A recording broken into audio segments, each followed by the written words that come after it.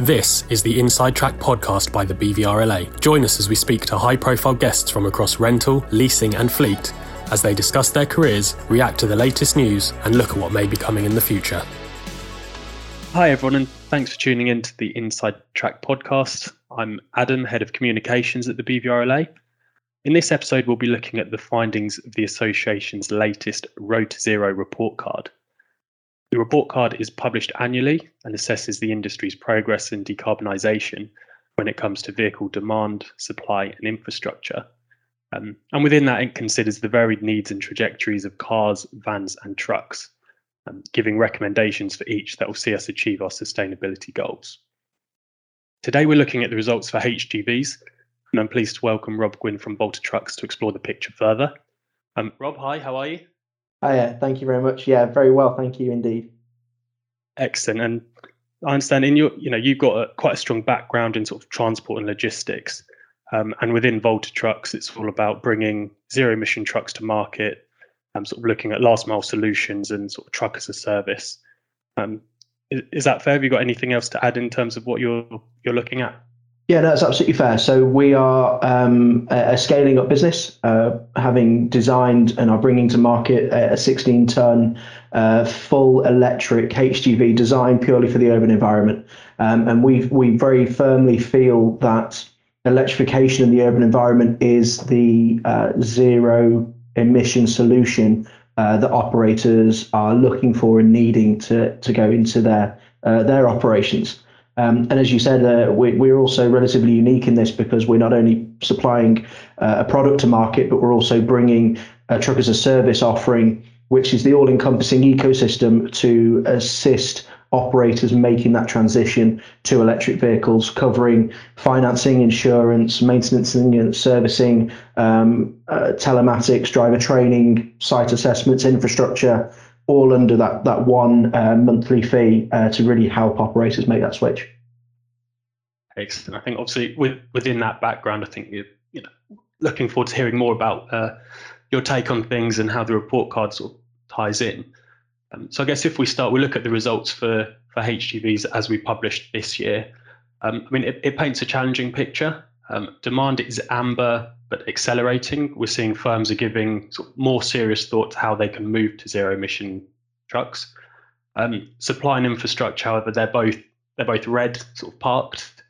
We're particularly seeing there's an absence of suitable provisions. It's holding progress back. Do those rankings seem fair to you? Where do you think we are on the road to zero? Yeah, I think those rankings are fair. I would agree on the demand. It is accelerating. There are early adopters in the industry that are looking for how they can achieve their own net zero targets. And transportation for logistics companies is the biggest area that there is for making those improvements. They're more limited in what they can do within their own operations in terms of buildings and warehousing, etc. But transportation is an element that can really, it's almost like the low-hanging fruit really to be able to tackle. So I would agree with the accelerating for the demand because I think we can see that. And then infrastructure and supply. Yeah, I think infrastructure is for us definitely parked. It's one of the biggest areas where we see there being the biggest barrier for operators to overcome. There are schemes available and funding projects out there for the strategic road network and charging at motorway service stations, and indeed public charging infrastructure as highlighted for the cars and van sections in the report. But there is a real void at the moment in infrastructure for urban environments for commercial vehicles. So I think that's a very fair assessment. And then the supply, yeah, I think that's fair for when the report was published. I think the supply, and obviously we're going to be a new entrant onto the market early next year. Then I think we are starting to see a shift in that through ourselves and others in the manufacturing space, starting to bring more zero emission options to market because we can see that demand is accelerating. So I expect to see that really change next year. Excellent. And within as perhaps related to your point around infrastructure, one of the main recommendations in the report card was the need or the absence of this like a powertrain roadmap and the need for that to be developed.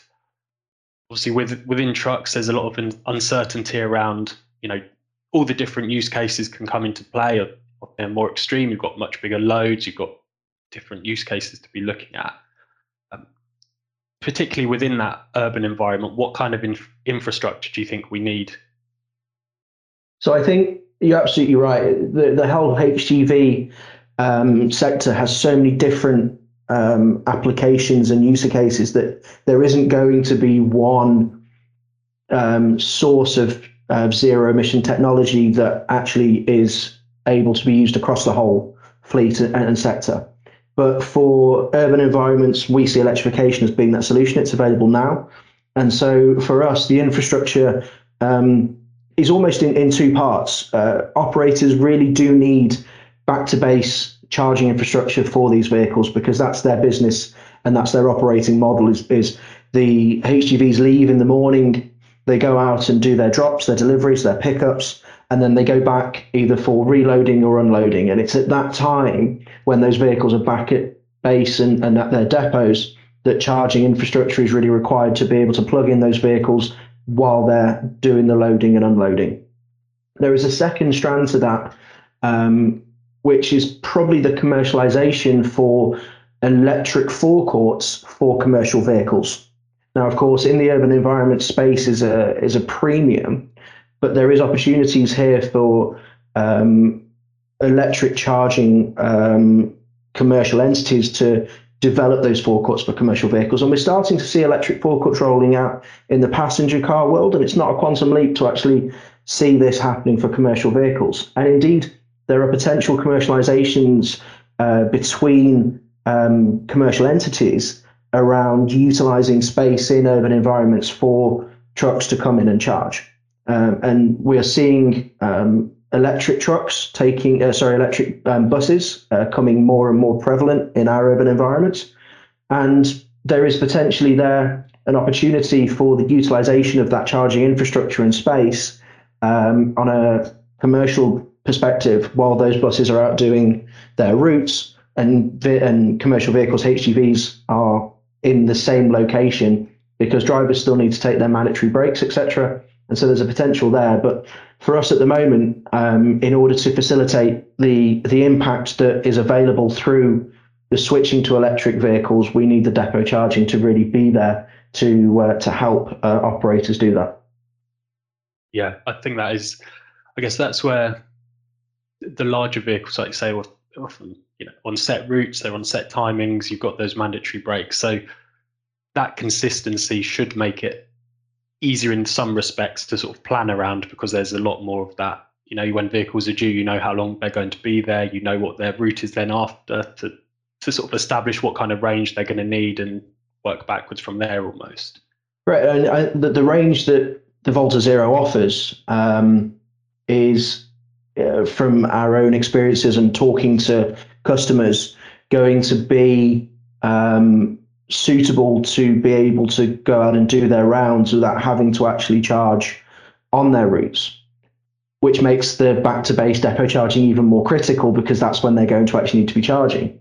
But the availability of commercial vehicle charging infrastructure out and about is always going to be advantageous for them, to just ensure that if there are any changes to that, then they're easily able to cover it. But I suppose that's where our understanding of customers' routes and the work that we do is key, because we then know that the vehicle is able to do the routes that our customers are looking for, and we can then put forward to them and say, well, out of the routes that you do, X number are suitable for electrification, therefore this is what we would recommend. But of course, that in itself creates a piecemeal approach to the electrification of a fleet, because the stumbling block may be that there is not enough capacity coming into their site to actually be able to facilitate the number of trucks for the routes that could be electrified. So therefore, operators tend to go on the lower side as opposed to actually the larger side of terms of numbers that they're able to take, which just means that the impact of being able to switch to electric HGVs is a lot less than what it could otherwise be. Absolutely. And you mentioned a moment ago, it's not a quantum leap. It was the term to go from sort of, cars and LCVs, the charging infrastructure for them, to trucks. What are sort of the main differences between, a car forecourt that's been set up to charge cars, and I presume you can't just take a truck and plug in at the same place. What are the main differences, and could those sites be shared? Yeah, I mean, it really comes down to space. It really comes down to the size of the parking bays. If you have parking bays that are set up for cars and you put a truck into it, you're suddenly going to be blocking access to others, depending on whether you park within the parking bay as it's designed or whether you cut across it to not reduce access. And of course, just the whole manoeuvring and the locations of those are key, so that drivers don't have to deviate too far from their routes. In terms of power and then the charging infrastructure that's being put in and there's many different terms for speed of charging. So you've got super fast, ultra fast, rapid, but those are all applicable for HGVs with the same connectors to give a 10 or 15 minute, 45 minute, if it's a break for a driver, top up to be able to get on and continue with their route, or to provide them with that certainty that they have enough range, or there's been a change to their route should they need it. So I suppose that's the biggest barrier in converting one to the other, or utilizing that space for both cars and trucks, is just the space that is available. Okay, so within that, and I guess looking at the next steps, what would you sort of say is your top ask from a policy perspective, or with the government at the moment, where you think there's either the quickest win or the most immediate attention that needs to be paid? So I think the very quick answer to that is funding, is public funding and government support is our biggest ask. At the moment in the UK, there is very little support for infrastructure for operators to have help in the amount of money that's available to them to be able to install infrastructure. When you make comparisons to EU countries, there is an awful lot more in terms of support. So that would be the biggest ask, is looking at what support is available and facilitating operators and putting schemes in place for operators to be able to access that. Linked to that also, you have timescales in terms of the length of time it can take to install that. But actually, the biggest one is cost prohibitive. If the cost is too prohibitive to operators to do it in the first place, then timescales become irrelevant because they're not actually going to do it. So that would be our first kind of priority ask, would be to look at funding for infrastructure, because there is funding for HGVs and the transition to electric vehicles through the plug-in truck grant. So another ask, but again under the kind of the funding, would be to provide businesses with more security, and if possible, more money towards the upfront cost of these vehicles, because at the moment, that scheme is due to run out at the end of financial year 24-25, I believe, which doesn't offer businesses the security that they need or the confidence that they need. That scheme's going to be there when they want to then look at their purchasing cycles and incorporating new vehicles into that. So it's a bit of a multifaceted answer, but it all comes under that kind of financial support available. And I suppose, as mentioned earlier on, there are schemes and funding and infrastructure funding by the government being used on the motorway network to install charging infrastructure for HGVs along the strategic road network.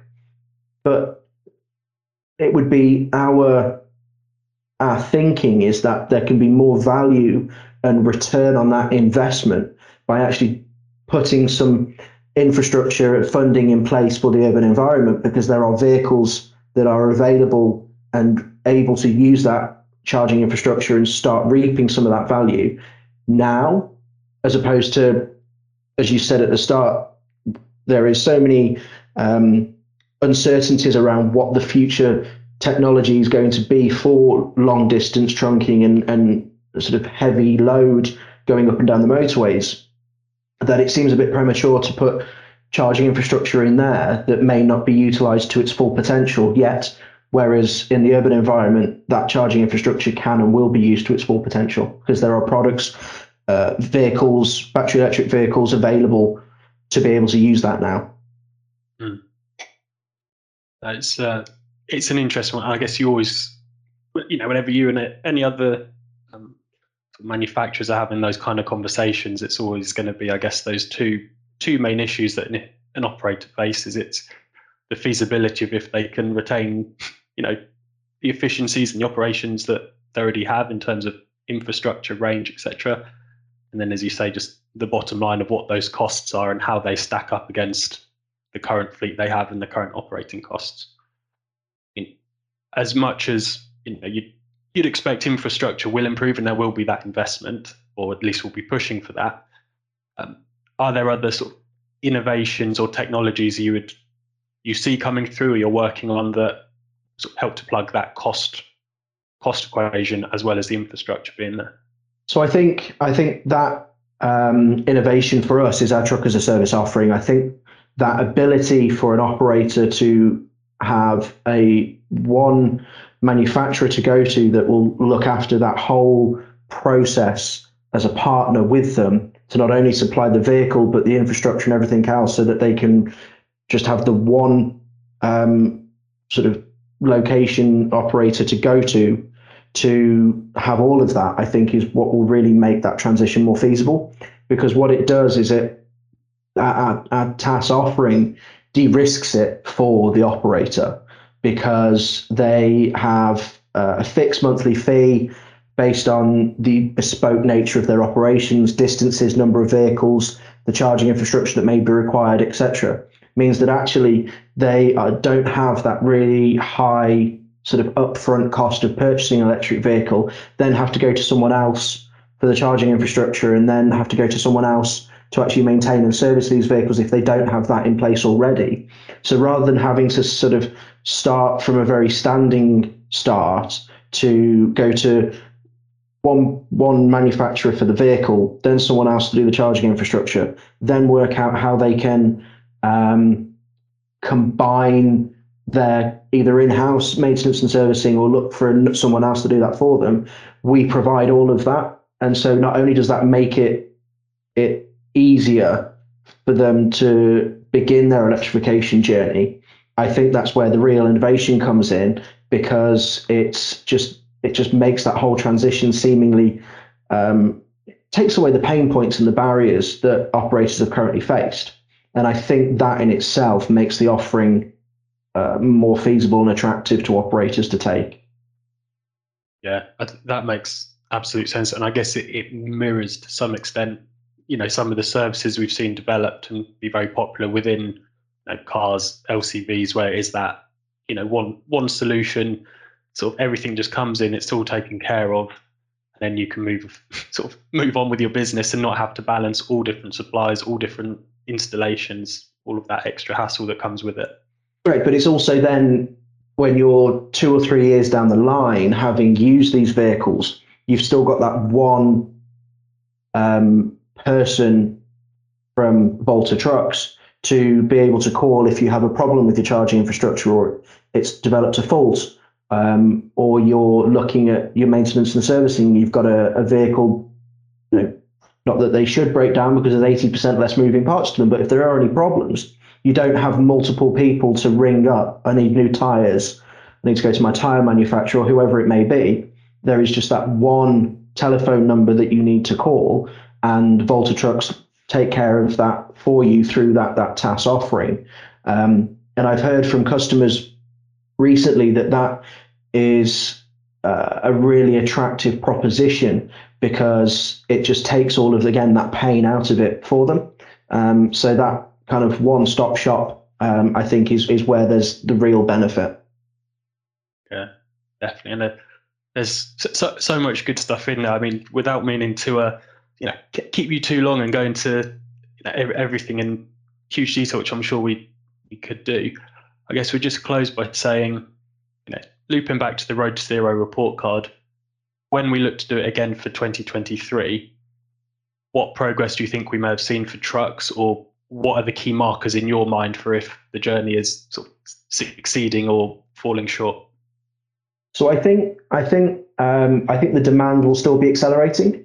I think we will see the demand accelerate for a good few years to come, because the early adopters and the businesses that are super keen on making that transition now are starting to do so. But then those that may be less keen, I think, are watching and waiting to see the outcome from the early adopters taking it, and what the use case examples are. So I firmly believe that that will still be accelerating. I hope the infrastructure will have moved to accelerating. I hope that we have actually seen some more progress in this space through the accelerating of the demand and these vehicles starting to be utilized and seen. And then the growing nature of that will mean that actually the demand for more vehicles for operators to be able to incorporate more into their fleets will then see that demand for infrastructure grow. And I think that will, again, continue to add to the case around more support needed, because it won't be the case of, the vehicles it will be the case the vehicles have proven themselves, and now it'll be operators saying, right, actually, we want more. And that'll be what's holding operators back. And that will then demonstrate that actually a whole meal approach to this is what's required, because it's the easiest element to decarbonize transport, is by doing this. And therefore that's where it's most advantageous, I think. And then again, supply, I think, again, your supply with demand will see that accelerating. More and more manufacturers are looking at electrification predominantly, but there are others that are looking at hydrogen and hydrogen range extenders through fuel cells. And all of this is good. All of this is going towards what we're ultimately trying to achieve, which is the decarbonisation of transport. And so, though all of the different elements and players in the arena looking at doing it, I think we'll all see the demand and the supply really start to grow as the snowball begins to gather momentum. Absolutely. And I mean, just to bring it together, I mean, you mentioned earlier how, there are some cases where there's almost a critical mass of, if you fully commit to going, zero emissions, it's more feasible than just doing a piecemeal approach. What's your advice to sort of, when you're speaking with operators, do you tend to sort of look to try one or two vehicles making that transition to have that trial, see how it works, and then expand? Or is it make sure it's feasible for a critical mass and then sort of make the switch? So I think individual operators, we're seeing kind of the relatively piecemeal adaptation of wanting to understand how this technology can be incorporated into their operation, to understand, firstly, it does the job what it needs to do and fits into their operation, and ultimately it's a working vehicle and they can use it for what they need to use it for. I think for us, I think that's a relatively easy user case to be able to satisfy. And that's why we've spent such a intense period working with our early adoptive customers and those interested in it, to ensure that the vehicle we bring to market is fit for purpose, and we understand what the next iterations of that vehicle needs to be, and what bespoke adaptations customers need to those vehicles. And I think once you see that, I think you will then see the floodgates really open, because it will then become a proven technology. And then coupled with the service offering as well, I think that will be a real eye-opener for operators, that actually it's not as potentially painful as what it was first thought of. And the vehicles do what they need them to do. The range is more than adequate for what is needed by operators to be able to do. And then I think you'll start to see some real seismic shifts. Yeah, no, that's amazing. I mean, Rob, thanks so much for your time today. Thank you for having me on. It's great to hear about that, the positive work that is taking place, so we can get that, improve that picture, and hopefully next year we will start seeing it move in that direction. I mean, it is an area of focus for the BVRLA, and something I know we'll continue to work on, not just with yourselves but other members in this space. And as you say, there's a lot of positive green shoots there, and it's just about keeping up that momentum, keeping that push. Absolutely, yeah. I think next year will be certainly key for Volta Trucks as we start series production and actually get the customers to have vehicles on the road being utilised in their operations. And I think we'll see 2023 as being a real kind of kickstart. Amazing. Well, let's leave it on that positive note, shall we? Super. Thanks again, and have a great day. Thank you very much, you too. Thanks for listening. If you enjoyed this episode, make sure you click the subscribe button. Please leave a rating or review and feel free to share this on your social platforms.